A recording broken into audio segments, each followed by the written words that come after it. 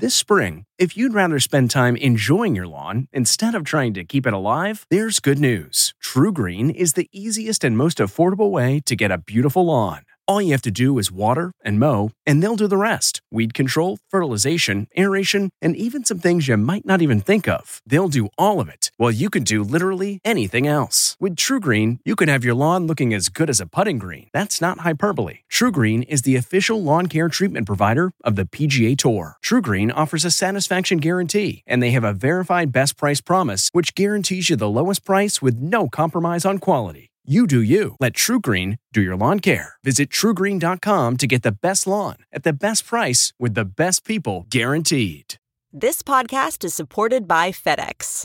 FedEx offers fast delivery, more visibility, simple returns, and weekend home delivery to 98% of the U.S. population on Saturday and 50% on Sunday. With FedEx, you get picture proof of delivery, ensuring you always know where your package is. Returns are simple with packageless and paperless returns. Plus, FedEx Ground is also faster to more locations than UPS Ground. See the FedEx service guide for delivery information. So, what are you waiting for? See what FedEx can do for your business. Absolutely, positively FedEx. Downplaying the pandemic threat. We want to show confidence. We want to show strength. New campaign attack point. It was a life and death betrayal of the American people. Wildfires wipe out communities. Everything that we own, gone. Good morning. I'm Steve Kathan with the CBS World News Roundup. President Trump defends his handling of the coronavirus pandemic, which is under fire again after revelations in a new book. The last thing we can show is panic or excitement or fear. His Democratic opponent, Joe Biden, says downplaying the threat of the virus amounts to a dereliction of duty. He knowingly and willingly lied about the threat it posed to the country for months. He knew how dangerous it was. He failed to do his job on purpose. CBS's Paula Reed says the book is the result of 18 interviews journalist Bob Woodward had with Mr. Trump over several months. On February 7th, Bob Woodward spoke to the president, who had just talked with Chinese President Xi Jinping the day before. It goes through air, Bob. You just breathe the air. That's how it's passed. It's also more deadly than your strenuous flus. And despite knowing the flu was not more deadly, Mr. Trump continued to say otherwise. We're finding very little problem. You treat this like a flu. By downplaying the threat, Americans lost time to prepare. It will go away. Just stay calm. It will go away. Then in March, Mr. Trump told Woodward the virus was a threat to younger Americans. Now it's turning out it's not just old people, Bob. But then in the following weeks, the president was urging states and schools to reopen, saying this. We'd like to see the schools open early next season and on time. It's very unique how the children aren't affected. And in a shocking admission, on the same day that death toll in the United States reached 265, the president volunteered to Woodward that he was intentionally misleading the country. I wanted to always play it down. I still like playing it down because I don't want to create a panic. Woodward tells this Sunday 60 Minutes he concluded after the many hours he spent with Mr. Trump that he's the wrong man for the job. The President of the United States has a duty to warn. The public will understand that. But if they get the feeling that they're not getting the truth, then you're going down the path of deceit and cover-up. Now to Southern California, where thousands of people have been told they may have to clear out if the Santa Ana winds shift a wildfire that's already burned 31 square miles in Angeles National Forest. Fire Captain David Dantic. Can't harp on it enough. Have everything ready to go just in case the Santa Anas do hit and fire does go southwest. At least 7 deaths are blamed on the fires in several states. CBS's Lilia Luciano has the latest on the situation in Oregon. Violent wind-driven flames cut a path of destruction across parts of southern Oregon. This could be the greatest loss of human lives and property due to wildfire in our state's history. The wildfires nearly wiped out 5 towns, including the city of Phoenix.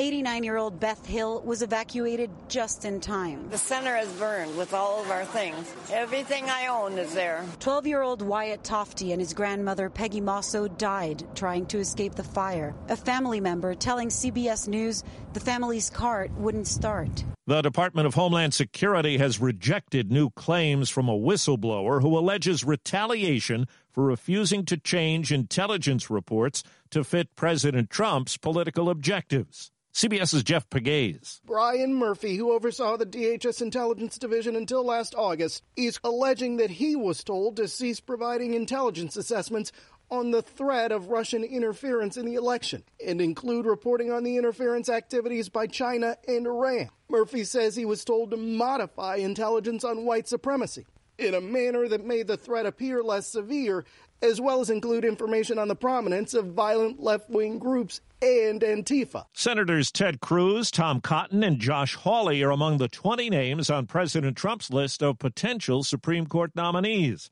Most of the others are federal judges. In Oxford, Ohio, police have been breaking up house parties on and near the Miami University campus, where more than 1,000 students have the coronavirus. One officer encountered a party hosted by 8 people, all of whom had the virus. There's an input on the computer that you tested positive for COVID? Yes. When was this? A week ago.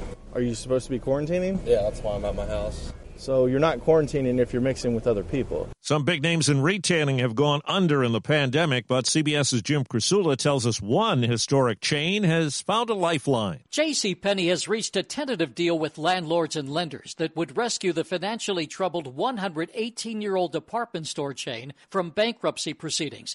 The deal averts a liquidation that would have threatened 70,000 jobs. A new report out today from the World Wildlife Fund is sounding an alarm, as we hear from CBS's Steve Futterman. The organization says the wildlife population around the world is in a catastrophic decline, and many species are in danger of becoming extinct. In the last 50 years, populations have fallen by 2/3. Part of this is due to loss of habitat. The National Football League opens its season tonight with the Super Bowl champion Kansas City Chiefs hosting the Houston Texans. Just 17,000 fans will be allowed into Arrowhead Stadium to watch. Marianne McKenzie usually goes to one KC game a year, but this year, no. I'm sure that the precautions that they're putting in place are totally legit. For myself, as someone who can easily get sick, I'd rather not. Most teams are not allowing spectators in, at least during the early part of the season. What a night in Atlanta. He cannot get it. A 3-run homer by Darno. The Braves smacked 7 home runs in a 29-9 thrashing of the Miami Marlins. Most runs for a team in the National League since 1900, and one off the Major League mark of 30 set by Texas in 2007. One of the major forces in the group, Kool and the Gang, has died. Ronald Bell was 68. There's no word on the cause of death. Bell and his older brother Robert, who was nicknamed Kool, started the group in the 1960s. They hit it big in the 70s with a danceable mix of jazz, funk, R&B, and pop. A celebration to last throughout the years.